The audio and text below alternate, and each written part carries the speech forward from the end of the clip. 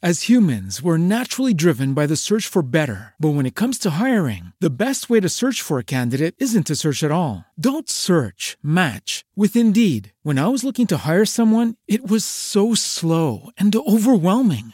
I wish I had used Indeed. If you need to hire, you need Indeed. Indeed is your matching and hiring platform with over 350 million global monthly visitors, according to Indeed data, and a matching engine that helps you find quality candidates fast. Ditch the busy work. Use Indeed for scheduling, screening, and messaging so you can connect with candidates faster. And Indeed doesn't just help you hire faster. 93% of employers agree Indeed delivers the highest quality matches compared to other job sites, according to a recent Indeed survey. And listeners of this show will get a $75 sponsored job credit to get your jobs more visibility at Indeed.com/podcast. That's Indeed.com/podcast. Terms and conditions apply. Everybody in your crew identifies as either Big Mac Burger, McNuggets, or McCrispy Sandwich. But you're the Filet-O-Fish Sandwich all day.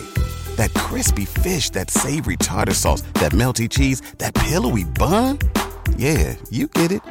Every time. And if you love the Filet-O-Fish, right now you can catch two of the classics you love for just $6. Limited time only. Price and participation may vary. Cannot be combined with any other offer. Single item at regular price. Ba-da-ba-ba-ba. Hey, welcome to our multiverse. We're excited you're joining us for our new parody comedy series, Superhero Diaries. Hello, this is Batman. Well, sort of. I mean, I'm not one of those actors who gets to play all your favorite superheroes in movies and TV. I guess you would say I'm a parody version of The Dark Knight. Anywho, me and some of my super friends have decided to tell you what we're really thinking when we aren't doing all those crime-fighting, earth-saving, multiverse-hopping kind of stuff. We will reveal what's behind the mask. Our most private thoughts. Like, who's our secret superhero crush? Gotta go. Girl talk. We have to deal with real-life issues just like you. I mean, how does Spider-Man pee when he's wearing his Spidey onesie? It rides up in the crotch a little bit, too. Does Aquaman talk to fish before he eats them? What is the Hulk's critical review of Wonder Woman 84? And most confounding of all, some days you just can't get rid of a bomb. how does a guy like me, with no superpowers, get through the week without getting killed every other day? All will be revealed when Superhero Diaries takes off on February 9th. Subscribe now, true believers!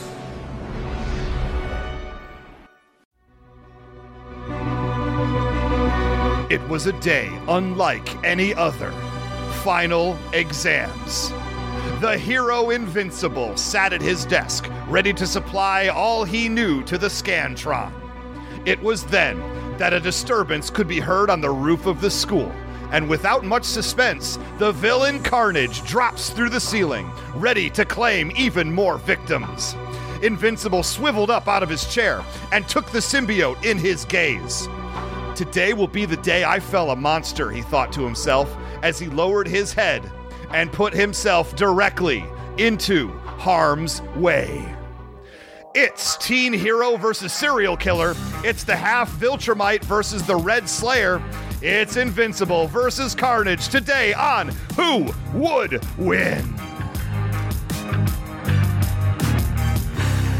And welcome to another episode of Who Would Win, a show that completely ignores anything important happening in the world and instead focuses on a fictional battle between two characters from the worlds of comic book, sci-fi, and fantasy. I'm your host, James Gavsey, and as always, I'm joined by my co-host, Ray Sicanus. Ray, you know, today's battle is very intriguing. You have Invincible from Image Comics and the new animated series from Amazon, of course. And by the way, Image happens to be Invincible happens to be one of my favorite comic book characters of all time.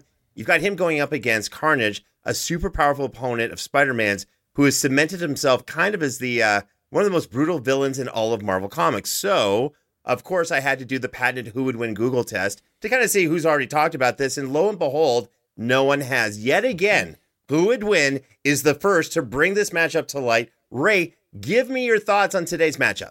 I absolutely adore this matchup. I was a fan of Invincible Comics since issue number 1 hit the shelves, when I was already into this thing called The Walking Dead, written by Robert Kirkman, obviously, and you'll get into a lot of this backstory later, but I have a whole bunch of Invincible Comics in my house right now because I forgot when I stopped reading it after a certain period of time to cancel my subscription, so I ended up with another year and a half worth of Invincible Comics, so I'm somewhere deep into the 20s in my collection. I gotta tell you, Invincible is such an amazing comic book series. The ups and downs, and I was sad to see it come to an end because it recently did. Robert Kirkman decided to end the series kind of on a whim. But I gotta tell you, for a series that ended, he ended that really, really well. I mean, he completed the series. Fantastic writing. And then speaking of fantastic writing, researching Carnage, he's also got some great storylines too. We have a ton of material to pull from to have a really great and intriguing fight today. But with that being said, speaking of intriguing, we've got a seriously intriguing announcement.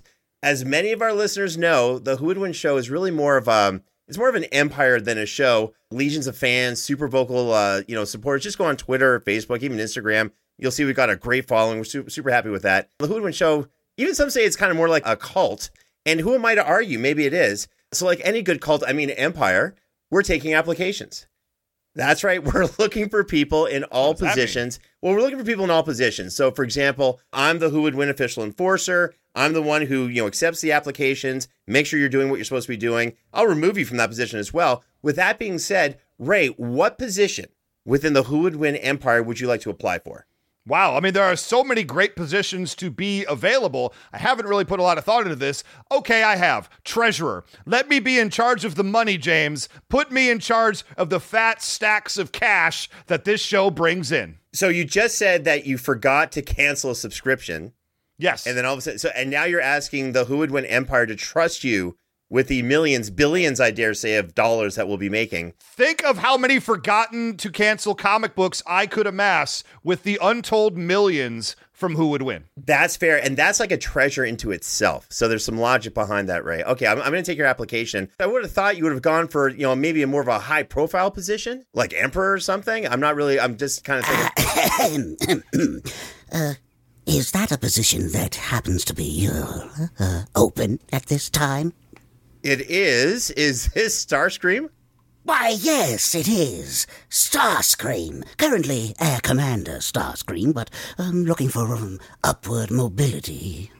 Interesting. Let me just go to the paperwork real quick. Looking through. Yeah, I got your application right here. Okay, let me go through Excellent. this. Everything looks kind of in order. Okay, I have 3 questions for you before I kind of say... of course, I'll tell you anything you want, Yeah, James. just a formality, really. Question number 1, sure. What makes you a good leader? What makes me a good leader? What makes a good leader? I answer your question with a question. Very impressive. All right. See what I did there? My former employer didn't like that very much. He was a tool. Literally, he turns into a gun. A gun is a tool, right? Can be. Yes. Question number 2. What type of leader are you? Do you lead by example? Are you a cheerleader? I would say that I'm a cheerleader. I currently command the Seekers, who are a myriad of colors, every color in the rainbow. You see them falling out of the sky in every series, just dying left and right. And what do? We bring them back up, because death does not exist for us Decepticons. We just repair ourselves and keep moving on, because with perseverance, that is what I will bring to the position. Perseverance, because, I can't really die. Wow, you are a leading contender for this so far, Starscream. Okay, one last question. I like the word leading in that sentence. Keep using that over again. I will. Here's the thing. So one last question. Again, Oh, sure. Very simple. We'll get past this, and then we'll, I'll bring it to HR. We'll get you processed. Question number 3. Have you ever attempted to overthrow a leader within a political or military organization using treachery for the sole benefit of a personal quest for power? No. And I'll tell you why. There was not a sole benefit for my personal gain of power. I know what you're doing. This is entrapment. What I do is for the betterment of Cybertron and for Autobots and Decepticons alike. We are one people. This two-party system is just tearing us apart. We must all become one under Starscream. I was just looking for a yes or no. I'm unfortunately going to have to mark you as unqualified for that answer, and that's too bad because... That's a shame. That is a shame. Starscream would have been great, I think. Energon for everybody would have been a good thing. Okay, well, speaking of being great, it's time to introduce our guest judge, making their third appearance on the Who Would Win show. It's voice actor extraordinaire and fan favorite of the Who Would Win fans. It's Frank Todaro. Frank, welcome back to Who Would Win. Hello, thank you so much for having me back. This is nutty, this one. This is a little bit of a nutty matchup. Yeah. Frank, how familiar are you with Invincible and Carnage? So I am familiar. And I have flashy thinged myself before this just so I can forget everything. I'm a Spider-Man fan. I'm a Queen's kid, so I read all those things. And then Invincible, I read a whole bunch of those in the beginning. That's like 20 years ago now. So I'm forgetting all that. I'm forgetting all I know and all I think I know. Little Willow reference. And I'm coming in this clean. Wow. Okay. So there's a reason why I think you are a fan favorite, and that's because the way you process these battles and come to these decisions and give me the wins. I think that's what really turns the fans on. But you're gonna have your work cut out for you today, man. Today is going to be a tough battle. Today is going to be a tough battle. I know. Frank Todaro is one of my favorite judges that we've ever had on the show. You are just a complete delight and joy to have here. But I've gotten more wins out of Stefan Thomas than I have out of you. So let's turn this boat around, Frank. Let's come on over to the hashtag awkward allies. Hashtag Ray is right. See things my way for a change. This is Carnage's time to shine. Look, it's mainstream March, and I'm looking for ultimate and total dominating victory. And I, quite frankly, deserve it. Yeah. So, Frank, you do so much within the anime world and voiceover world. For those who are somehow uninitiated with your work, what have you been working on these days? I always hate this question because I forget everything because I'm a dumb old man. I was just in Yashahime, just a couple characters in Yashahime. It's the Inuyasha reboot, which is like very surreal for me. The first anime that I ever really watched, my gateway anime was Ranma Half. It was Rumiko Takahashi, and this is like the other series from her, and I watched that too. So it's mind-blowing. The original. Wow. Let's see, Transformers season 3 is coming up. I've heard of Transformers. Kingdom. Sure. Kingdom. You heard of that? Once or twice. Cuphead's still coming out this year. I don't have a date yet. I can't tell you. That's all that's coming to my head right now. Some stuff. The As internet if that's knows more than I do. Plenty enough. Like that would those three things would make anyone's career, and you're like, yeah, just these small little things. I got more. I can't remember. Jeez, I never lose sight of that. I don't know what god I sacrificed to get to be able to do this stuff, but well, we all have a process, Frank. Yeah, a little bit. Yeah. So in the next 10 years, we will see a DC and Marvel crossover in film or live action, or DC and Marvel being owned by the same company, probably Disney. Right now, Princess Leia's a Disney princess, and so is the alien queen, I guess, right? Now, a xenomorph. We're going to have a xenomorph princess, so it's pretty cool. I don't know. It's basically the pop culture, to answer your other question, pop culture being all under these same umbrellas. It's like what you did when you were a kid, holding Optimus Prime and He-Man together and having them, they're not the same size, but at least we're going to have them talk to each other, at least Snake Eyes and Han Solo at least look eye to eye. So that's maybe that's going to be something that's born out of what you're talking about. Very cool. Those weird crossovers in your toy box. I love it. And by the way, that was sticky thing. Right. That's what the Who Would Win show is all about, is, talking about the possibilities. It's a great time to be a geek. Absolutely. All right, Frank. We hit you with some hard questions. Now we're going to hit you with a hard battle. So get ready. With all of that said, it's about time. Ray, please do us the honors and announce today's matchup. Representing Image Comics, the teenager who's more ready for an alien invasion than he is for his French exam on Tuesday, Invincible. And representing Marvel Comics, the symbiote who heard that red means stop, and he just said, no thank you. Carnage. Well done, Ray. Now, before we go any further, let's go over the official rules of a Who Would Win match. Now, rule number 1, each debater will make 3 points. Rule number 2, the Who Would Win match is a random encounter in a neutral location with no prior knowledge of the opponent or time to prepare for the fight. Rule number 3, the debater must stay within the confines of the character's personality, and the exact version of that character has to be specifically stated. Ray, I think I already know the answer to this, but what version of Carnage are you using?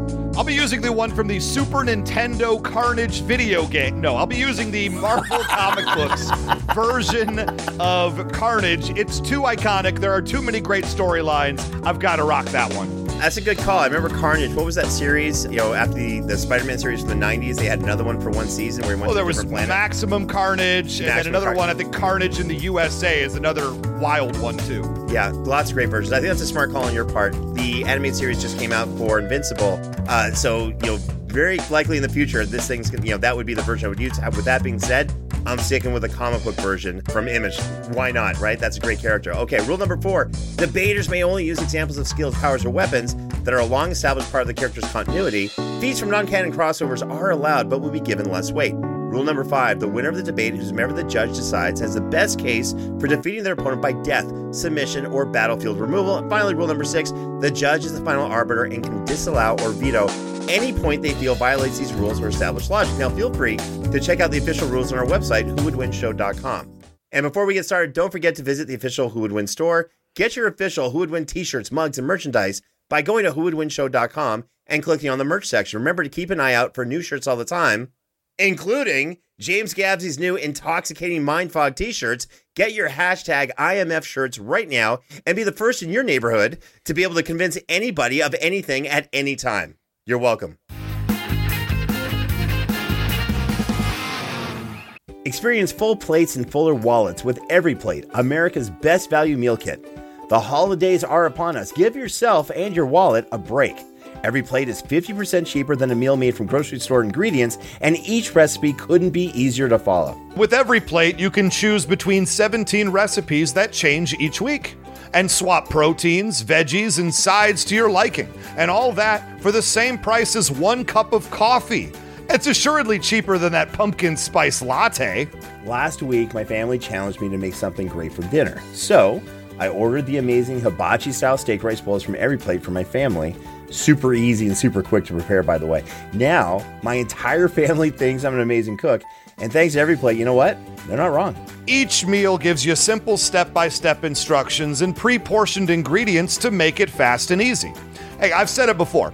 If you can build a bookshelf, you can make a great meal with Every Plate. And the choices are varied. I've personally made crispy Caesar chicken, pork and poblano tacos, and bibimbap. And all of the above turned out absolutely fantastic. Get started with Every Plate for just $1.79 per meal by going to everyplate.com and entering code WWW179. That's just $1.79 per meal by going to everyplate.com and entering code WWW179. Try this offer and you'll see firsthand why Every Plate is America's best value meal kit. We have a new sponsor for Who Would Win, and I think y'all might enjoy this one. It is Marvel Strike Force. Marvel Strike Force is a mobile game that taps into everything we all love about Marvel Comics. You get to pick a squad of your favorite Marvel heroes, and villains, let's keep it real, and team them up to fight big bads like Doctor Doom and, of course, save the universe. Your goal in Marvel Strike Force is to power up your characters and compete PvP against other players in multiple different modes. And I'm not telling you all about this empty-handed, because if you're a new user and sign up with our promo code MAXPOOL, MAXPOOL, you're going to get hooked up with all kinds of free stuff to get you started the right way. Let's face facts. You love Marvel, you love gaming, and you got a phone. So take a sec and check out Marvel Strike Force using the link in the description of this episode, ideally, and use our promo code MAXPOOL and get the whole Who Would Win show hookup. Thanks again to Marvel Strike Force, and thanks to me for this great read. Good job, me. As humans, we're naturally driven by the search for better. But when it comes to hiring, the best way to search for a candidate isn't to search at all. Don't search, match with Indeed. When I was looking to hire someone, it was so slow and overwhelming. I wish I had used Indeed. If you need to hire, you need Indeed. Indeed is your matching and hiring platform with over 350 million global monthly visitors, according to Indeed data, and a matching engine that helps you find quality candidates fast. Ditch the busy work. Use Indeed for scheduling, screening, and messaging so you can connect with candidates faster. And Indeed doesn't just help you hire faster. 93% of employers agree Indeed delivers the highest quality matches compared to other job sites, according to a recent Indeed survey. And listeners of this show will get a $75 sponsored job credit to get your jobs more visibility at Indeed.com/podcast. That's Indeed.com/podcast. Terms and conditions apply.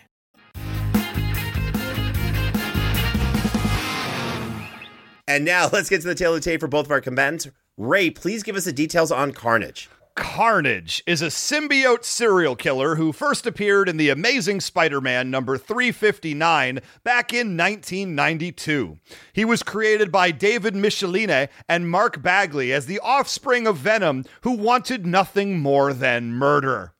Cletus Cassidy was just your run-of-the-mill serial killer with a dark background who just happened to share a prison cell with one Eddie Brock. Tired of Eddie's constant regimen of working out and heavy metal music, Cletus was ready, quite frankly, to shiv him to death. Breaking up this event, however, was the symbiote Venom, who wanted to break Eddie out of prison and continue their happy lives together. Venom left a baby symbiote on the floor of that cell, though, and when this new symbiote merged with Cassidy, a new being named Carnage came to be. Carnage takes all the symbiotic powers and merges them with a can-do murder attitude to create a force for all time. Fun fact, if that's possible, the creators of Carnage had one specific character in mind with which to base everything. That character was the Joker from DC Comics. Yes, hot on the heels of the 1989 Batman movie starring Jack Nicholson as the Joker, Marvel had a revolutionary idea. What if we took the Joker and made him into a symbiote? So he created Cletus Cassidy, who looks just like the Joker, sounds just like the Joker, and wears a red symbiote suit to kill lots and lots and lots of people. That is Carnage. Quick question. You're saying that Venom broke out Brock Lesnar from prison and left what on the prison floor? He didn't break out Brock Lesnar, James. Sorry, that's a very different storyline. Brock, what's his name? Eddie Brock. Eddie Brock. Sorry. I think I just created a better story for Marvel. No, I would love to see Brock Lesnar as Venom. I would be in for that. I mean, that's it kind of makes sense. Anyway, so he broke Eddie Brock out of prison and left what on the floor? Well, you could say he just dropped a little baby off. You could say he left a little dookie on the floor. You could say whatever really you want to. Either way, because of the way symbiotes work with their children or don't consider their children, he might as well have been a little doggy poo-poo on the sidewalk as far as Venom was concerned.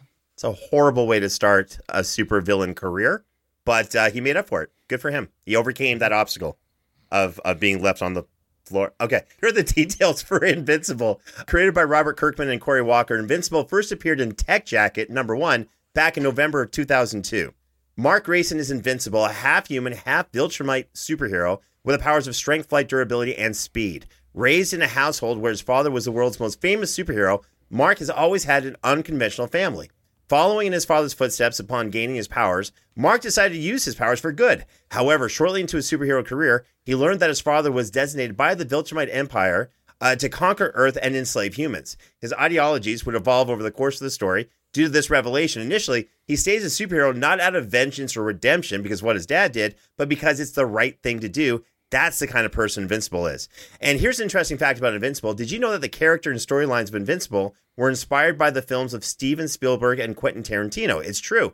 Robert Kirkman, the co-creator of Invincible, has never been shy about talking about his work in interviews. And when asked about how he's inspired to write Invincible, he named super successful film directors Spielberg and Tarantino as his key influencers. You can see the influence of Spielberg in the complex family drama and sweet interpersonal relationships within Invincible storylines. And you can see Tarantino's influence is slightly noticeable in the regular use of horrific graphic violence, adult language, and overall depravity of the goings-on in the comic book series. Again, kind of hard to see, but you'll see it if you read it. And now you have the facts on both opponents. Frank, do you have any questions before we get started? Oh, gosh. Who should I choose? This is going to be rough, guys. I mean, you basically have like a Superman, Spider-Man hybrid versus Spider-Man's most terrifying villain. This is, got my work cut out for me. I get it. It sounds like Invincible has the clear win here, but we should still listen to Ray. Let's give him a shot and see what happens. Ray, with that being said, I'm oddly confident. Go ahead and hit us with your point number one. Point number one for Carnage. Now let's talk just a little bit about symbiotic powers in that Venom, who is the creator, the progenitor, if you will, of Carnage, Venom bonded with Spider-Man. So Venom inherited through the DNA matches all the Spider-Man's powers, which means that Venom gifted those powers onto Carnage. So the Spider-Man skill set, the Spider-Man power set, if you will, consists of his enhanced strength, enhanced speed, enhanced durability, the ability to be a wall climber, and also doesn't really affect us in this battle, but he can negate Spider-Man's spider sense by having his own version of it, which kind of trumps over the top of it so nobody gets any of it whenever they're around. So let's talk about what exactly does that mean. He has the strength of Spider-Man at his basic mounts, and I would even argue Carnage is much, much, much stronger than Spider-Man. Every single time Spider-Man tries to fight Carnage 1v1, he gets his butt handed to him. Over and over and over again, to the point where Spider-Man has to recruit Venom to come and help him in a 2-on-1 scenario every single time he has Carnage to deal with. And Venom wants to, by the way, murder Spider-Man as well, but he also wants to murder Carnage. So the enemy of my enemy is my friend until we defeat that enemy, and then that guy tries to kill me roughly 3 seconds later. That's the world that Spider-Man often finds himself in. But the two of them tried to, I remember, never forget this, the first time they encountered Carnage, Spider-Man and Venom were working together. They try to just dogpile him, raw power, and they try to just get over on Carnage and take him out with brute force. That was a mistake because he was able to overpower both of them simultaneously. And these are not two weakling characters. These are two very powerful characters. And not only that, he was able to pick them up, and one of my favorite images, he threw each one through walls of an apartment building and smashed each through the wall, throwing one right and one left at the same time. Carnage. This guy's got insane levels of strength. In fact, one time the character Nightcrawler, again, not a pushover, very, very fast, could teleport. He was able to one-shot KO Nightcrawler with a kick. And if you can one-shot the Nightcrawler, you got some strength behind what you're doing. Never mind the fact that he picks up cars and throws them like it's nobody's business. Let's talk about the speed for a second, because he has the ability to dodge Spider-Man. Spider-Man is known as being a very agile, very fast, very maneuverable character. Carnage tends to have no problem at all getting out of the way of anything that Spider-Man has to throw at him. He dodges bullets when he wants to. But then let's talk about the durability, because he also has taken bullets when he's wanted to. There was a whole hail of machine gun fire coming at Carnage in one of the comics, and all he did was sort of put his hands up so he could see, so the bullets wouldn't hit him like in the face area. Not that it matters, because he has 360-degree visibility, but he holds his hands up and just pushed into the machine gun fire and then got to the people doing it and did terrible things once he got there. So machine guns, not anything that they slowed him down a little bit, but did they stop him? No. He's tanked missiles before. He's tanked lots of missiles before. He's tanked electricity before. The Spider-Man tried to throw him on the third rail of a subway, and it just sort of made him mad. He got right up and was no worse for wear afterwards. And one of my most favorite moments, Deadpool stuck a grenade in his mouth in the Deadpool versus Carnage series, blew off his entire head. Deadpool goes, haha, I won. And Carnage just came back, took it, regenerated from it, and was absolutely fine. And then the wall swinging adds to his mobility. So he's not somebody who's going to be kind of stuck on the ground. He's constantly malleable, constantly moving, and constantly flying through the air. So where Invincible can fly, Carnage cannot fly. That's okay, because the wall swinging is a great equalizer and at least allows him to do the aerial combat necessary, as he has proven time and time again. And that's my point number one. So lots of good stuff there. No doubt Carnage is super powerful and very capable of ripping people apart. So I think Carnage can actually lift 80 tons, which means he's stronger than Spider-Man and Venom combined. Right? That's pretty impressive. Now, you said that Spider-Man, Venom, and Carnage have an unhealthy love triangle. Is that correct? In a weird way, they sort of do. Yeah. They're all obsessed with each other at all times, and each one wants to murder the other two. Well, not Spider-Man, but he wants to defeat and bring to justice the other two, which is his version of murder. And who would you be in this love triangle, Ray? I'm Carnage 1,000 times out of 1,000. Got it. Okay, got it. Now, I also do believe he's fast enough to dodge Spider-Man. I actually think he's faster than Spider-Man. Would I be mistaken? 100%. Yeah. Okay. I don't think so. Yeah, and I just want to clarify, like, the power levels and the speed and kind of, just kind of figuring this out. It's round one. We got to figure this out. He's super mobile. He's got great wall slinging. Yeah, I think this guy's Carnage is, other than the sociopathic murdering aspects to him, he's actually a very interesting character. Okay, let me see what I can do with my point number one to kind of combat some of this. Let's talk about Invincible powers, oddly enough. So, to put it mildly, Invincible is one of the most powerful characters in the shared larger Image comic book universe. Why? Well, it's because, again, his dad was a Viltrumite. Now, think of Viltrumites as Kryptonians, fully powered, but matched with Saiyan warrior tendencies and lust for battle. That's what you have in Viltrumites. They have a huge empire, a little bit smaller than the Who Would Win empire, but they go planet to planet, either destroy the planet and then terraform it or enslave the people if they feel the people are useful, which is usually no. So Invincible's dad is sent to Earth as an advanced scout and kind of prep the planet for invasion. What happens is the dad, if you guys recall, falls in love with a woman from Earth. They get married. He turns into a hero. They have a kid, and that's where Invincible comes in. So he's half Viltrumite, but he doesn't have half the power. In fact, he's going to have a whole lot more, and I'll get into that more later. So how powerful is Invincible? Think of Superman without the weakness to kryptonite.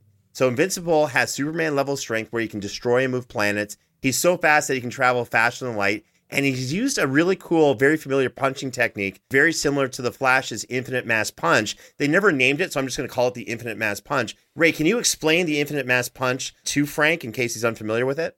I would, but it's completely irrelevant here, so there's really no point to it. He's never in his life performed the Infinite Mass Punch, James. Right, he hasn't called it that, but he has accelerated to light speed, from one spot to another, to increase the mass of his punches, kind of like an Infinite Mass Punch. He's also got superhuman stamina where he can fight for days at full blast. He can fly, which means he can use, this is really cool, Ray, he can use a flying version of the Infinite Mass Punch too, not just a running stationary one either. Invincible can survive, move, fly, and comfortably function in outer space without any type of aid. He's known to fly across galaxies for weeks at a time. You know how he does this? He can hold his breath for weeks. So he's fine. Even after Ray's finished with the bathroom, he can go in there, hold his breath. He's good to go. Invincible is virtually invulnerable to any and all kinds of damage. And it's only beings of similar strength to him, or even stronger beings, which do exist in the Invincible universe, that can actually even inflict any damage on him or pierce his skin. Invincible survived, this is kind of crazy, a nuclear bomb being blown up in his face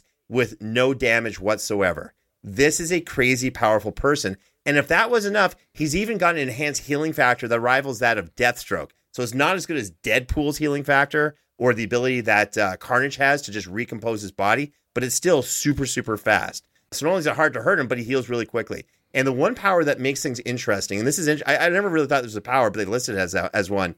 He's got super willpower. And it's that willpower that enables him to, number one, never stop fighting, but also to, two, fight off both alien Earth-based mind control, and three, to defeat opponents more powerful and more ruthless than him, because he just never gives up. It's insane. We've all seen it in the Invincible comics, where he just doesn't give up, even though he's smashed, whatever. He's like, no, I'm not giving up. I'm going to find a way to win, and he does. All of these powers make for a very bad day for Carnage, and I haven't even gotten to the good stuff yet. That's my point number one. Look, I'm not going to take anything away from Invincible other than the fact that Carnage would absolutely destroy him. Now, Invincible is a very, very tough character. Now, he is comparable to Superman, but I can't believe that you would actually try to say that he's on a level with Superman. He's a Superman light character, right? That's the important thing to take away here. Superman is the one with the 10 octrillion move planet strength, and the fast moving, can reverse time in the Superman 4 movie, whatever. And that's all totally fine. But Invincible's not that, okay? Invincible has a similar power set, but at a lower degree. And I think that's what's very, very important here. Another thing to say about Invincible is the character himself. We stay in character in this, and Invincible does try not to kill people. He is a person, he tries, and he is a person who tries to be a force for good and justice. So while he could, in theory, pick up Carnage, pick up any person, tear them in half, and do whatever, it takes a while to ramp up to that. And that type of thing is, I'll talk about it in my later points, but that's going to work against him in a battle against a character like Carnage. I just wish he had some type of brutality to him that we would see somehow. But, you never know. Let's see what the battle brings up. Frank, you've heard point number one from both Ray and myself. Where's your head at with this battle so far? Well, you guys haven't really made it too much more clear for me, but I will say something that I'm going to have to really hear from you, and I'm checking everything that I know already, because there's a lot of little threads that can go left and right, or tendrils, if you will, waka waka, is what their weaknesses are.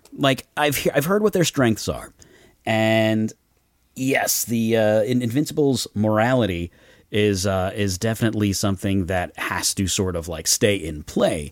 And I'm not going to give you anything by giving examples. But is he in fact invincible? He's got a healing factor, so he must have seen it work. So based on what you guys have told me, why does he need that healing factor if he's so invulnerable to all this physical damage? And on the other side of that, Carnage can see 360 degrees around him. Does he need eyes? Is he just an entity in and of himself? I want to hear more about all these things, but I also want to hear more about what damages, what weaknesses, what vulnerabilities these two characters have that their opponent can exploit. Interesting. Okay. This is good. This is why Frank is a fan favorite, Ray, is because he really gets into this and understands. No, I'm serious. You understand like what has to be said here. It's funny. You kind of direct the battle in a really cool way. All right, Ray, hit us with your point number 2. Point number 2 for Carnage. Now we talked about Spider-Man's abilities and where his baseline starting point is. But let's talk about symbiotic power, because that's where he takes an even larger step forward. Because yes, Carnage has tried to take over Spider-Man and Deadpool and the Wizard and some of these other amazing characters from Marvel.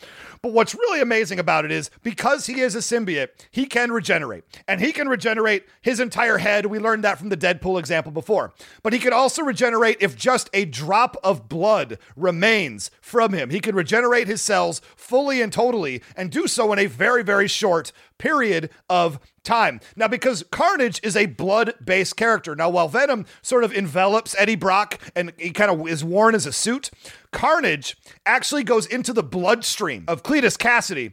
And so he's inside of him the entire time, and sort of the Carnage persona comes out through the blood and incorporates him that way. And that's a marked difference between what Venom can do and what Carnage can do, which allows him now to shapeshift. He actually turns his body into living weapons. He likes to turn it into axes, swords, sharp objects, 2, 3 at a time, and he's able to projectile those at his enemies like Spider-Man, and he's able to commit murder, basically, turning pieces of his body into living, sharp weapons and throwing them. And you argue, Frank, what actually could hurt Invincible? And in order to hurt Invincible, you have to be a very strong character with a lot of force behind it. I would argue that Carnage is a very forceful character with a lot of strength behind it, and exactly the kind of character that could wound Invincible from the outside, or at least give him a pretty rough day. Not just that, Invincible, what's he going to do? Is he going to pull Carnage and tear him in half? That's not going to do anything, because, like I said before, one drop of blood is all that needs to remain. Now, I don't know how that works with a human being inside of him.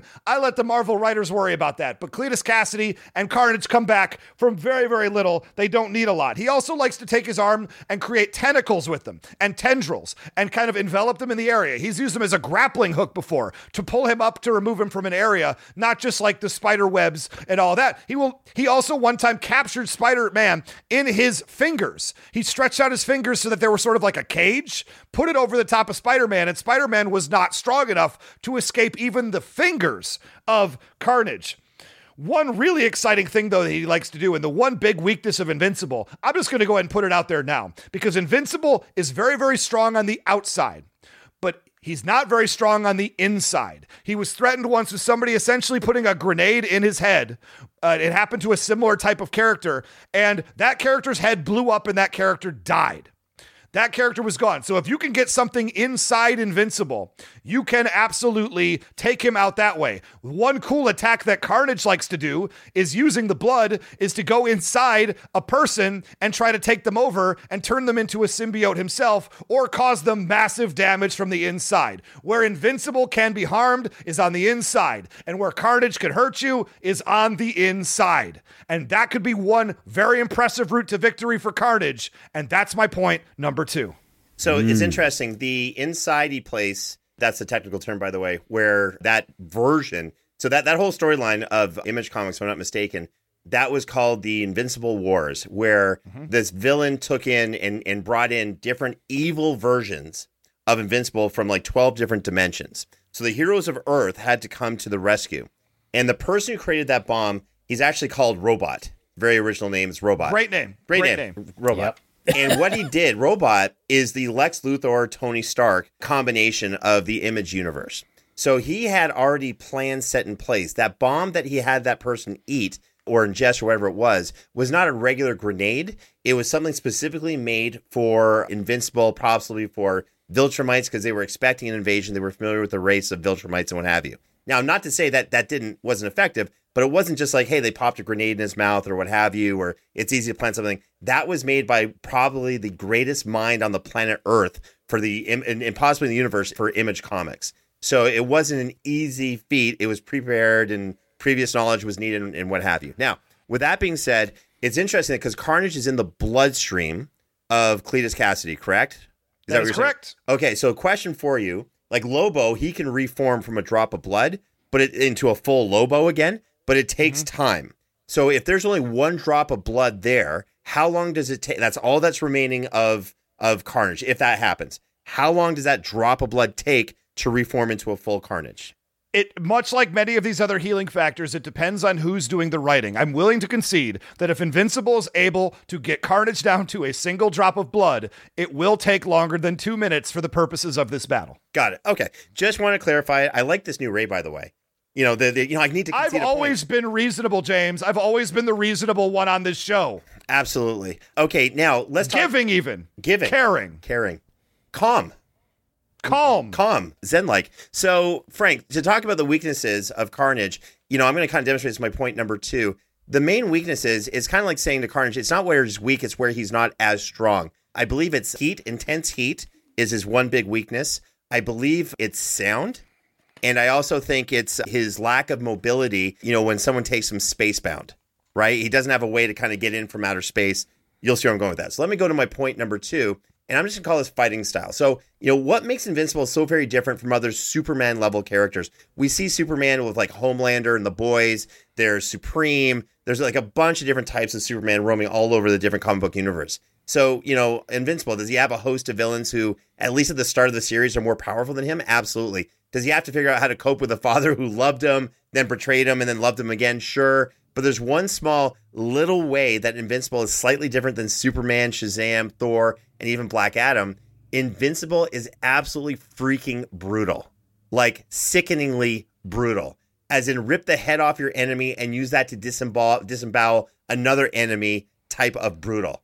And the more brutal his opponent is, the more they threaten the innocent, the more lives they destroy, the more Invincible can justify his use of violence and brutality, and the fact that maybe there's going to be some collateral damage, as in innocents get destroyed, but for the greater good, we got to take this villain out. That's who Invincible is. He looks and sounds like a Boy Scout, but he's not when he gets into a fight. So there's dozens of examples of Invincible ripping the entrails out of superpowered opponents. He's ripping off body parts, left, right, and center, punching through their heads. There's tons of that. So instead of going through all of those, I just want to describe one fight in particular I really loved that Invincible had to clearly demonstrate his brutality. So there's this character called Conquest. He's a Viltrumite. I said Brock Lesnar before, but this is like take a Kryptonian version of Brock Lesnar now, okay? And that's who he's fighting. This guy is the second, and I'll get to the first ultimate badass, but he's the second best, biggest badass of the Viltrumite Empire, a race of warriors that are superpowered. So this fight is brutal. Conquest is beating up Invincible. Invincible is beating up Conquest. Lots of collateral damage. People are dying. But Invincible's like, I got to keep down. Buildings are being destroyed. The whole thing. He's not caring about anyone, but he's got to take out Conquest. So at the end of the battle, Conquest is really screwed up badly physically. Invincible, 2 broken arms. I believe entrails hanging out of his body. Both of his hands are crushed. His mouth is all screwed up. He's got teeth out of his mouth that he's missing. Other teeth that are there kind of dangling loose. And all of a sudden, Invincible's like, I got to stop you. Conquest is like, what are you going to do? You're all screwed up. So Invincible starts smashing in his head by headbutting him repeatedly. The whole panel, the whole page of that comic book is 20 panels of Invincible smashing his head repeatedly, full blast at super speed, kind of using an infinite mass punch style thing, Ray, if you think about it, over and over again into Conquest's head until when he finally stops and Conquest's head is caved in, his skull is completely caved in, he's all messed up, he's dead, right? He beat him. That's what he did. It was his willpower, his resolve, fueled by his brutality that got him the win. I'd bet that Invincible would literally beat Carnage to death, literally grab him, tendrils and all, maybe he's going to take damage, I doubt it, but he wouldn't stop, he'd keep going, and he'd be insanely brutal as well. Why? Because that's the Viltrumite Empire, the Viltrumite genetics coming through very clearly. Now let's shove the brutality for a second, because that's one way he could win. But there's another way for Invincible to win, and that's through battlefield removal. So Carnage has a big loss to a character from Marvel by the name of Sentry. And Sentry and Invincible have a very similar power set. You know, a lot of similarities to Superman. So the crazy strategy Sentry used, this is like, you know, a chess level grandmaster strategy. Step 1, Sentry grabbed Carnage. Step 2, Ray, let me know if I'm talking too fast. It's going to be a crazy strategy. Step 2, fly into space. Step 3, literally rip him apart into like 2 or 3 pieces. Step 4, leave him in space. That was it. He grabbed him, went into space, ripped him apart, didn't even look at him, came back down. Now, did Venom kind of reconstruct? Yeah, it took him a while in space. I think space is maybe an environment he's not super strong in for whatever reason. Took him a while, but he was there for a very, very, very long time. He didn't have a way to get back down. Now, keep in mind, Invincible has this genius level intellect. He's dealt with symbiote types before, and he's also got a super high level of tactical analysis. He can instantly strategize and see what you're up to, what your power set is. And he's like, got it. I know what to do. Again, that's a Viltrumite genetics.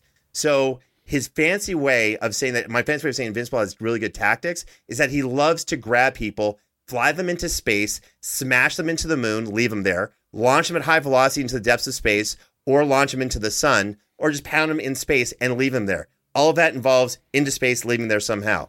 So on top of literally being Carnage to death, which is something he would do, on top of never stopping to get the win, because he's got that willpower, Invincible already has a game plan to take out and beat Carnage via battlefield removal in space, just as what's already happened to Carnage when Sentry did it to him. That's my point number 2.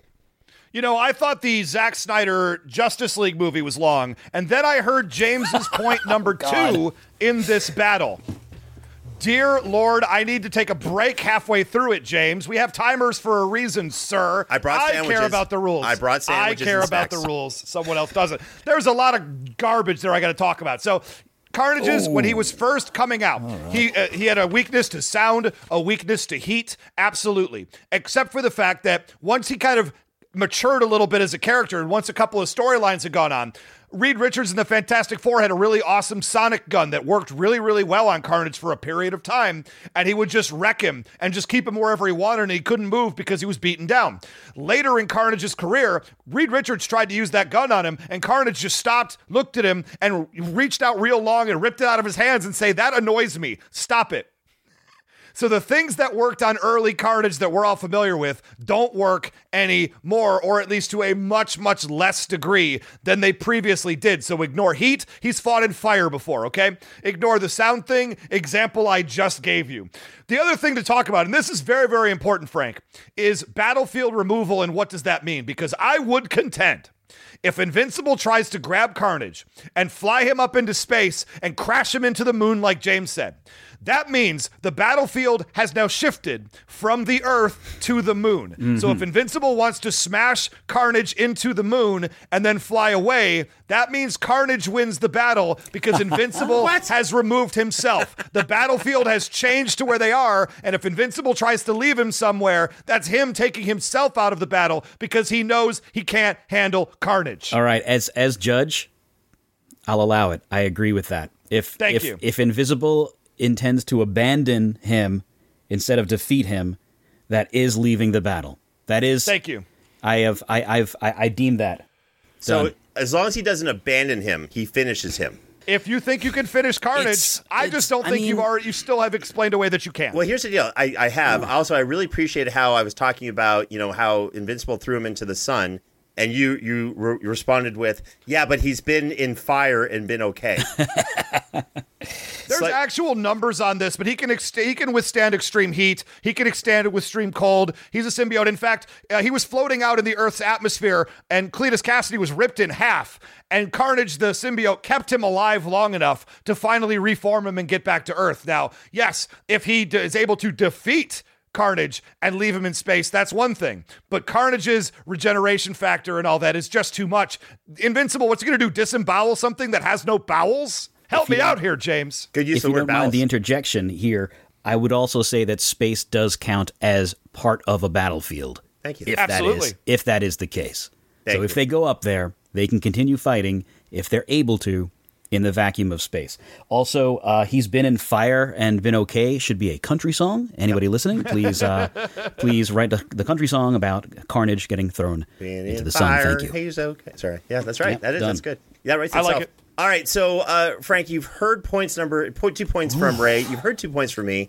We're now at the turning point. You got to tell us in your own mind, who is ahead in this battle, and what does the other side have to do to get the win? Well, who is ahead? Are any of us truly ahead? You guys both made very, very good points. However, there are holes on both sides. Invincible is not as invincible as Sentry, so far as I understand, and so far as you've explained. So far, how many times can I say so far in one thing? So far, I think I've said it 6 times. You make it sound good, so continue. Thank you. So far, I have. I want to hear more about the nature of the bonding of the symbiote to. God, I almost said Sean Cassidy. Jeez, completely different character. I'd love to see that, by the way. Completely. I'd love to see that. That is talking about psychopaths. Sorry. So I want to hear more about that, because right now I'm just genuinely 50-50. But the way that you've explained it, Ray, is that there is his offspring, his asexual offspring, or the little doo-doo that's on the bottom of the prison, just kind of like, oh, this guy's here. Was he attracted to him for a reason? Is there a reason why that human drew that particular symbiote? And on the Invincible side, well, I mean, you know what? I'm not going to say anything, because I think that would be leading you to where I want you to go. And I'm just going to say I have no fracking clue. So please, lay it on me. Good Lobo reference, by the way. That was good. All right, Ray. So oddly enough, here we are yet again. It's 50-50. It all comes down to this. It's like it's a whole new ball game. Go ahead and hit us with your point number 3. Point number 3 for Carnage. I want to talk about the man, Cletus Cassidy, and where he's coming from, because where he's coming from, he's willing to go there even harder than a character like Invincible, because Invincible will do terrible things and make some very violent things happen eventually. Cletus Cassidy starts with the very, very violent, aggressive thing as his first, second, and third move out the gate. Because Cletus Cassidy, as a serial killer, murdered lots and lots of people. I think he was in prison for murdering something like 12 or 13 people. And when they put him in, he said, oh, there's like a dozen more you haven't even found yet. Hannibal Lecter would be scared of this guy, okay? That's where we're coming from with Cletus Cassidy. Now you ask, why did the symbiote Carnage bond with this character? One, he wasn't very picky. He was a newborn baby, and it was the first one that he saw. But secondarily, he lucked out, because if he was trying to murder a bunch of people, you go in the body of a serial killer who's murdered a whole heck of a lot of people, okay? So let's talk for a second about great victories of Carnage, because Carnage has defeated a whole lot of people. He's defeated, obviously, Spider-Man and Venom, as well as Spider-Man and Venom at the same time. He's got tons of wins over Deadpool. Deadpool kept regenerating, kept coming back after him over and over and over again, and he could not defeat Carnage. Carnage just kept handing his butt to him over and over and over again. Beat a character called the Wizard, and beat a character called Nova, who's pretty important in more current comic books. The tactics of Carnage is really where it's going to pay off right here, because Carnage, when one of those first fights against Spider-Man and Venom, Carnage realized he didn't want to be there, right? He knew he could overpower both of them, but he really just wanted to get away. So what did he do? He grabbed a baby and threw it out a window.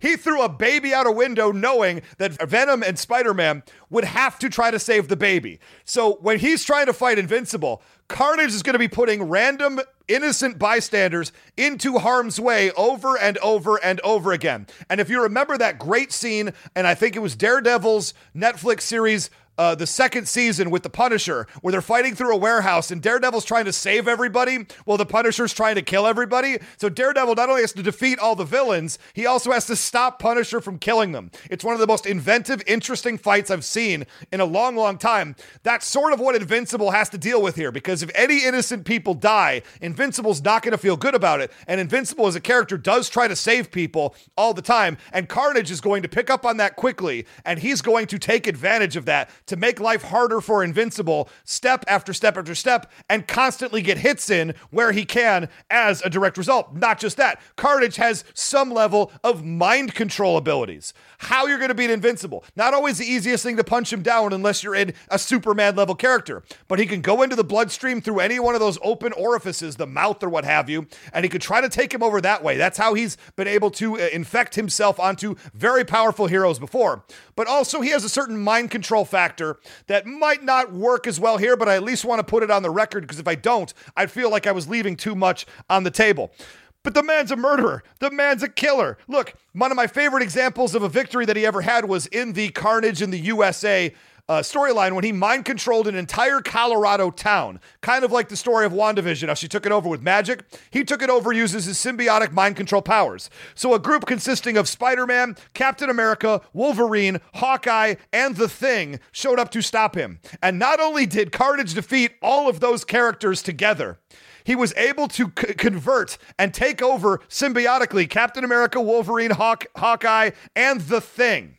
And if you can take over those 4 characters simultaneously and turn them into Carnage versions to fight for you, I just don't see how he can't also do that to Invincible, who's not ready for blood-based effects. And the last thing, a story I want to tell you about Carnage, to who this guy is as a character is, he has gone through the internet to murder people. It's one of the wildest things I've ever seen. Oh, God. He actually has projected himself into cables to go through the internet, wirelessly wired, what have you, and murder people through their television screens.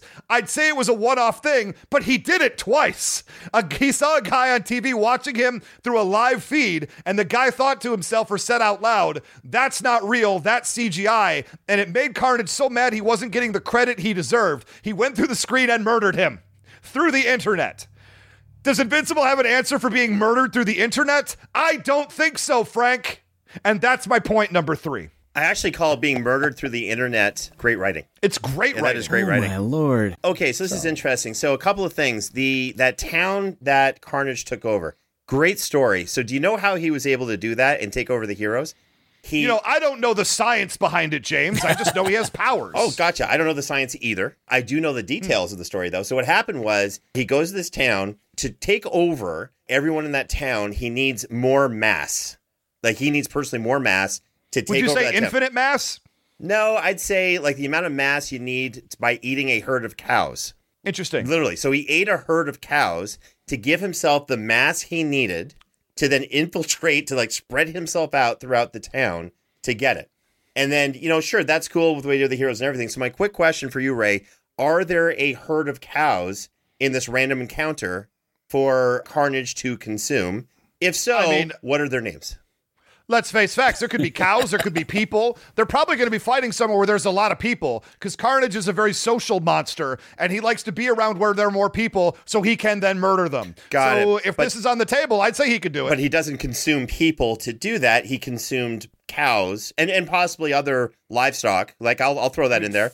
Find himself in a local Kroger in the frozen food section and let man go to town. Sure. Yeah, absolutely. So the answer is no cows. Look, I've done it myself. Look, you can't, I'm not trusted in the Kroger frozen food section. Listen, I've been anymore. with you at a hometown buffet. It's impressive. Oh, I could barely walk after. It was great. It's a different point. Different point altogether. Well, I'll see you tomorrow night, by the way. Let me move on to my point number 3. Oh, by the way, when it comes to being taken over or possessed, Invincible now has alien tech that now prevents him from being telepathically or organically being taken over. Remember, he's been in contact with symbiotes before. It's Image. They kind of do some stuff like that. So he now is with this thing called the Coalition of Planets, where they give him these weird pieces of technology, earpieces, implants, what have you, so that he can actually communicate with people in space. He's actually got mini telepathy in space, and it also prevents him from being telepathically or organically taken over. Pretty sure that's going to work pretty well against Carnage. Ray, you know that character Invincible I was repping earlier? Do you remember him, Ray? I'm familiar. Okay, cool. Yeah, that's not the Invincible I'm actually repping. The latest version of Invincible is at a completely different power level. This is someone who's been augmented dramatically. So, Invincible, he starts off super powerful. He's, to your point, he starts as a teenager, but he trains. And, he works out. He legitimately works out. And the older he gets, the more powerful he becomes. And Invincible trains all the time, fights all the time, gets experience. And during the series, we see him go from teenager all the way with some time jumps to, I think, early 30s, right? So he's a grown man. He's, super strong at that point. This character is also pretty much immortal. I don't want to spoiler alert, at the end of the series, we see him in the future. He's 500 years old. His aging's pretty much stopped. He looks like he's in his prime. That's where he is. Now, he's breaking apart planets, doing the crazy stuff. Now he's taken over the Viltrumite Empire. The Coalition of Planets is now like a subsidiary of what he does. He's the badass of the galaxy. So why is this important? Well, in the final issues of the Invincible series, Invincible gets hurt pretty badly. Now, remember, to hurt Invincible, you need typically either a group of Viltrumites or a group of people who are powerful as Superman, or the ultimate Viltrumite warriors to come out and get him. Rarely does someone come out and just hit him. You need the Superman level people en masse to come after him to start damaging him. So at the end, he does get hurt pretty bad by another large group of Viltrumites who kind of surprise him and attack him. So his wife, Adam Eve, is someone who can rearrange matter at the molecular level. So what she does is sees he's all screwed up. He's like, I'm going to fix you. She didn't just heal him. She upgraded him and gave him way more power than he had before. It was really, really crazy. So all of a sudden, he is jacked. He's way more powerful, faster, more durable. And what does he do with his power upgrade? So he takes on the Thanos of the Image universe. It's a character called Grand Regent Thrag. So Thrag is the ultimate Viltrumite. He was trained in the ways of the warrior since birth. He was bred to be really three things: the ultimate leader of the Viltrumites, the ultimate warrior. I'm calling him the ultimate warrior clause. He's the ultimate warrior of the Superman race of Viltrumites. He's also the strongest and most powerful Viltrumite to ever live. And by the way, they keep track of all that stuff in that empire. So also the really cool thing is Thrag, he always kind of looked like a very jacked Freddie Mercury from Queen. Which, right? It was always awesome. He did, right? I was just like, It's my true. God. He did. It's really, really cool. So Thrag is responsible for the destruction of like hundreds of planets and for billions upon billions of deaths, all of them that you thoroughly enjoyed, by the way. And as brutal and as violently sociopathic as Carnage is, he can't even hold to a candle to Thrag, who did what Carnage does just on a galactic scale. He is the Thanos Carnage almost combination of Image universe. That's who Thrag is. So in the final battle of the series, Invincible and Thrag have their biggest fight, and they're kind of bashing away each other. They're each getting hurt. Remember, it's the ultimate Viltrumite versus Invincible is now more powerful. So what happens? Invincible is like, I got one way to make this work. He grabs him, takes him into the sun, and stays there and starts beating the hell out of him in the sun. Now, the sun, the longer you stay in there, it still will damage Invincible, but it takes a long time. So the fight goes on and on. They are screwing each other. Body parts are flying off, chunks of skin, and they're getting burnt at the same time. Their skin's getting flayed off, the whole thing. And in the end, Invincible's like, no way I'm losing this. I'm taking you out, and even if I just have to hold you in place, I'm winning. Sure enough, he takes out Thrag, and he's weak, and he gets saved by another friend of his, Alan the Alien. You remember him? He was really cool. And survives and becomes the winner, and now he takes over. He is the Thanos, the badass of the Image universe. That's the Invincible I'm arguing for today. So in the end, with Invincible, Superman-like powers, a track record of brutality, a use of tactics that have already worked to defeat Carnage, and the fact that if all else fails, he'll fly Carnage into the sun. By the way, again, the sun from the heat from the sun is definitely going to take Carnage out. It's pretty easy to see that Invincible wins this fight. That, my friends, by friends I mean Frank Todaro, is my point number 3. I mean, come on, James. That's so trash. The idea that you institute, hey, I'm going to take this version of Invincible, and then your point 3, by the way, I'm now talking about a different character. I'm talking about a short storyline version of Invincible, where he suddenly is now forward in time to being that's a cheap tactic, James. I'd think that you were above it, but I know you too well. So since you're going to do that, let me talk about when Carnage got a little thing called the Darkhold, which is written by the elder god Chthon, right? And this is a fairly recent storyline. I wasn't planning on using it because it's not really what he's known for, but since you're going to bring up stuff that Invincible's not known for, why don't I just go a little nuts in my final rebuttal? Because a cult abducted Carnage and tried to sacrifice him so the elder gods would return to Earth, Chthon being a Cthulhu type of monster. And Carnage said, actually, I'm more powerful than all of you. My blood is not like anything you understand. So spilling my blood in this book actually lets me kind of absorb the book and all of its knowledge. So he read and understands and is master of essentially the Necronomicon Ex Mortis of the Marvel Universe, thus creating him into a cosmic level threat. in the Marvel Universe. James, you did this to yourself because Carnage thought it would be a good idea to summon the Elder God Chthon using this knowledge. So what is going to stop him from summoning the Elder God, essentially Cthulhu? Look, if he's trying to being flown to the sun, takes about 7.5 minutes at light speed to get to the sun. One, that's a long time where they're very close contact to each other for Carnage to overtake him through one of these open mouth areas or whatever and take over the blood of Invincible. If you want to try and fly him into the sun, if you think you can hang with Carnage in your hands for 7.5 minutes to get to the sun, you are in fact mistaken. But what's going to stop Carnage if he gets too close for comfort to the sun to summon the Elder God Chthon in order to fight with him? What's going to stop him from bringing a Cthulhu entity onto the battlefield that Invincible has no answers for? James, I hate to do it to you, but I'll do it to you anyway. No, it's an interesting storyline. What's the name of the character? Chthon. So it's not Carnage. No, but if he has control over him, much like Soundwave had control of Laserbeak when he came out of his chest, if you're able to be a summoner, and summoning is a skill, it is a power, sure. And if you can summon something and have control over it, much like if we were to ever use Ash Ketchum from Pokemon in a battle, his Pokemon would be on the table, and that's how I see an Elder God in the hands of this version of Carnage. Again, didn't want to use him. That's okay. You had me until you brought up Laserbeak, man. I voiced Laserbeak. I take offense to that. Laserbeak's his own bird. He made his own destiny. I meant Rumble. Excuse me. I kind of wonder what Starscream thinks about this. No, here's the thing. It's an interesting thing to bring out an extra character. It takes seconds because he's faster than light. It takes seconds for Invincible to get to the sun. So he's going to get him there very quickly. Even if he calls Cthulhu, that's in space. Cthulhu will appear, and guess who's still going at light speed? Is Cthulhu flying light speed? He'll grab a hold of him. It's Cthulhu. He's a giant. And you're talking about it's seconds to get to the sun. I just frankly don't believe that for a second myself. Gotcha. Okay, now, Frank, you've heard points from Ray. You've heard good points from Ray, by the way. I'm impressed. You've heard points from me. Mm-hmm. Now's the time for you to come to your ultimate decision. Bestow us with your wisdom. Take us through your process. Tell us who wins this matchup between Carnage and Invincible. Hachi-machi, this is rough. All right, so I will say to both of your kind of last-minute ditch effort Hail Marys of the super, super, duper, duper powerful versions of these characters from these specific stories, if Spider-Man was here, I would not talk about Spider-Man with cosmic powers, you know? Like, I'm not going to include so much of that. But I'm going to take the flavor and what these characters would do in this situation, right? Because if one gets godlike omnipotence, omniscience, whatever, I can speak. I'm a voice actor. This is what I do for a living. Why can't I speak tonight? and you're good at it. I don't know. You and my mom say that. So I think I have a pretty good handle on what's going to happen. These two characters meet. And each of what you said for your own character has buried your character. Because Carnage's first tactic of throwing babies willy-nilly left and right for Invincible to be saving, right?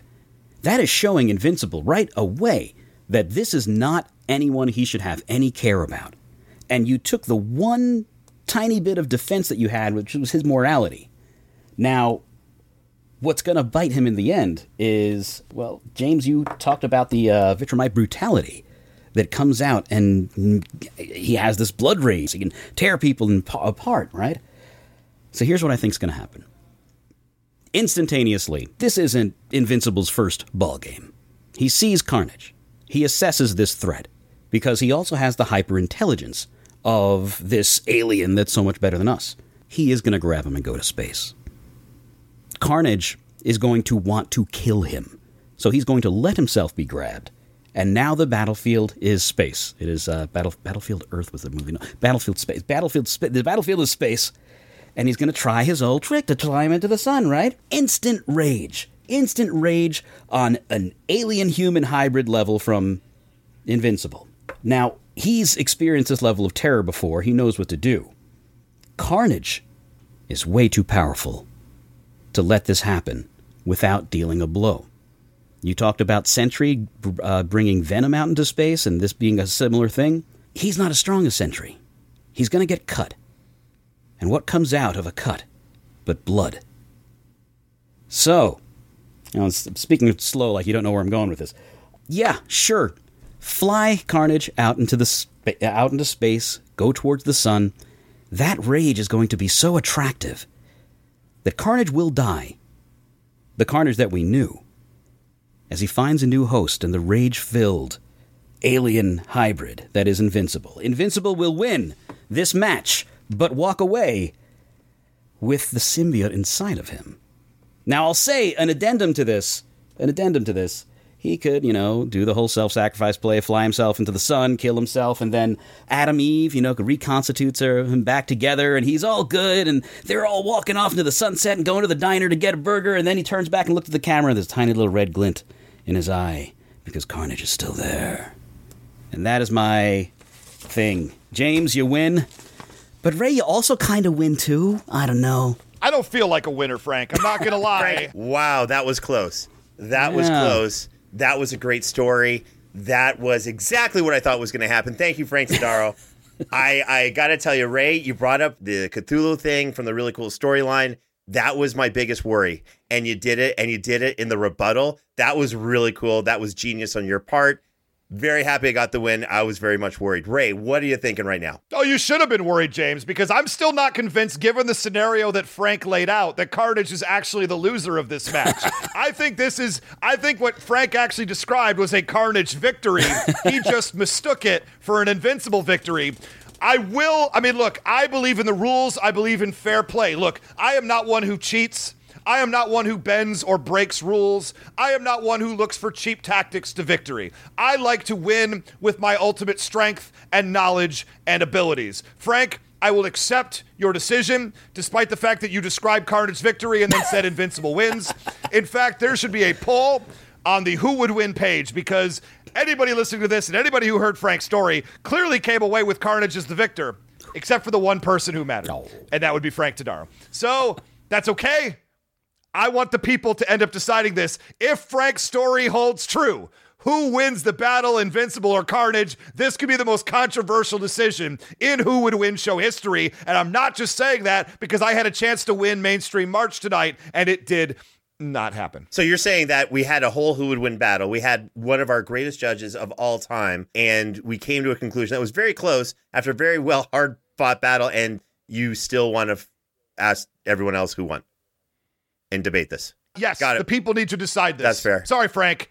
You might have the official answer on the record books, but I think the people should be the ones who ultimately decide this in their hearts. I personally would love to hear the metaphysical implications of who the symbiote is, separated from the man, and who you people out there in Radioland think is the actual winner with my situation. That sounds great, but also Invincible won. Yeah, exactly. Here's the thing, Frank. I was thinking about this matchup, and I'm really trying to figure it out, and your point's a really good one. I think Invincible Carnage, then if we were to actually play this out, Invincible Carnage is a series I would read the crap out of. Oh, absolutely. I will say, just for the technicality, though, by that logic, Venom is Spider-Man, and that's not the case.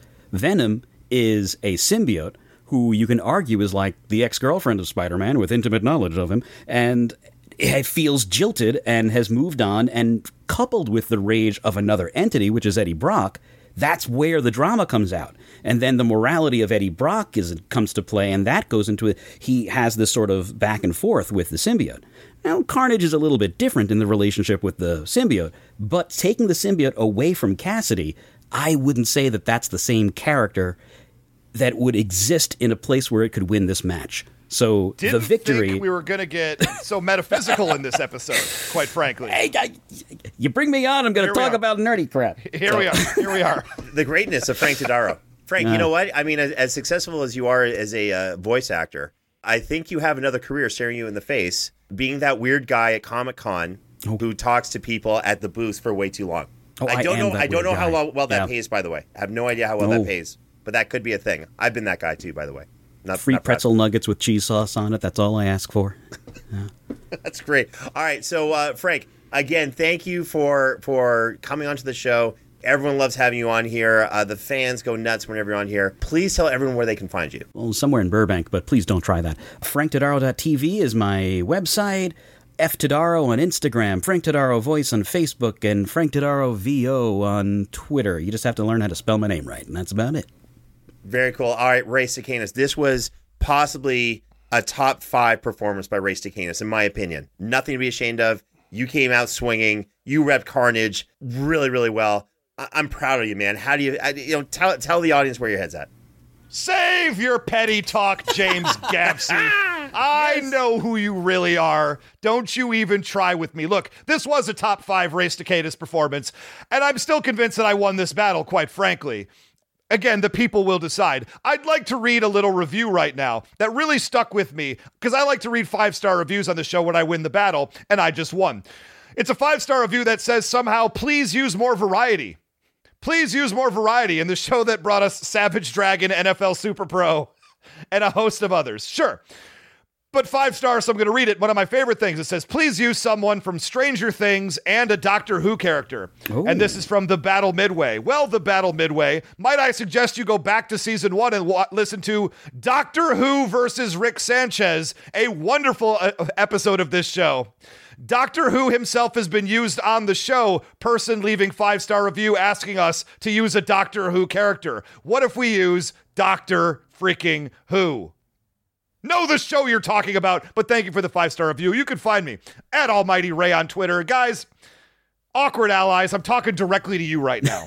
You saw what Frank said. You saw what James tried to nonsense in his point number 3. You saw how I was forced to go outside the argument I was even comfortable with because of the dastardly nature of one James Gavsey busting through the rules once again. Guys, I'm not asking for your pity. I'm not asking for that. What I'm asking for is your respect, because I think I have it, because you all know I won this battle. At Almighty Ray on Twitter, tell me. Hashtag Carnage wins. That's all I need to say. Hashtag IMF. Hashtag IMF in full effect. Hashtag intoxicating mind fog. Hashtag Who Would Win Empire. Let us know who you'd like to be in the Who Would Win Empire. We're still taking applications. I actually went through some of them. I just turned down someone who applied for treasurer not too long ago. So that's wide open. Let me know what you want to do. Is Emperor still available, though? I mean, you haven't made your decision on that, though, right? Emperor's wide open. You just have to answer that third question one more time. I'm here. Sitting by the phone. Okay. You should get an email very, very soon. We'll see what happens. All right, now you can find me on Twitter, Instagram, and Facebook by typing in @JamesGavs. Remember to join the official Who Would Win Facebook group to make a suggestion for a matchup for the show and to be part of our growing community. You can also find us on Instagram @Who Would Win Show. Don't forget to subscribe to us on Apple Podcasts, Spotify, and wherever else you go for your podcasts. And check out the Who Would Win website at www.whowouldwinshow.com to access all of our past podcast episodes. On behalf of myself, Race to Canis, and the rest of the amazing Who Would Win team, thank you once again for listening to another episode of Who Would Win. We'll see you next time.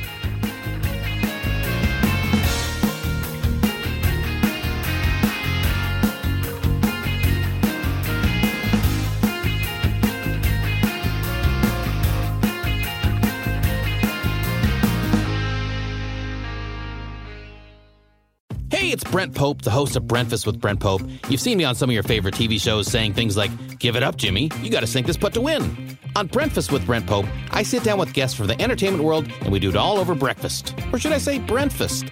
Every week on Brentfast, you get inside Hollywood info and tips, great breakfast recs and booty debates. Most of all, you get the most delightful 30 minutes of your week. So dig in. It's Brentfast time. Listen at Brentfast.com, Apple Podcasts, or wherever fine podcasts are found. As humans, we're naturally driven by the search for better. But when it comes to hiring, the best way to search for a candidate isn't to search at all. Don't search, match with Indeed. When I was looking to hire someone, it was so slow and overwhelming. I wish I had used Indeed. If you need to hire, you need Indeed. Indeed is your matching and hiring platform with over 350 million global monthly visitors, according to Indeed data, and a matching engine that helps you find quality candidates fast. Ditch the busy work. Use Indeed for scheduling, screening, and messaging so you can connect with candidates faster. And Indeed doesn't just help you hire faster. 93% of employers agree Indeed delivers the highest quality matches compared to other job sites, according to a recent Indeed survey. And listeners of this show will get a $75 sponsored job credit to get your jobs more visibility at Indeed.com/podcast. That's Indeed.com/podcast. Terms and conditions apply.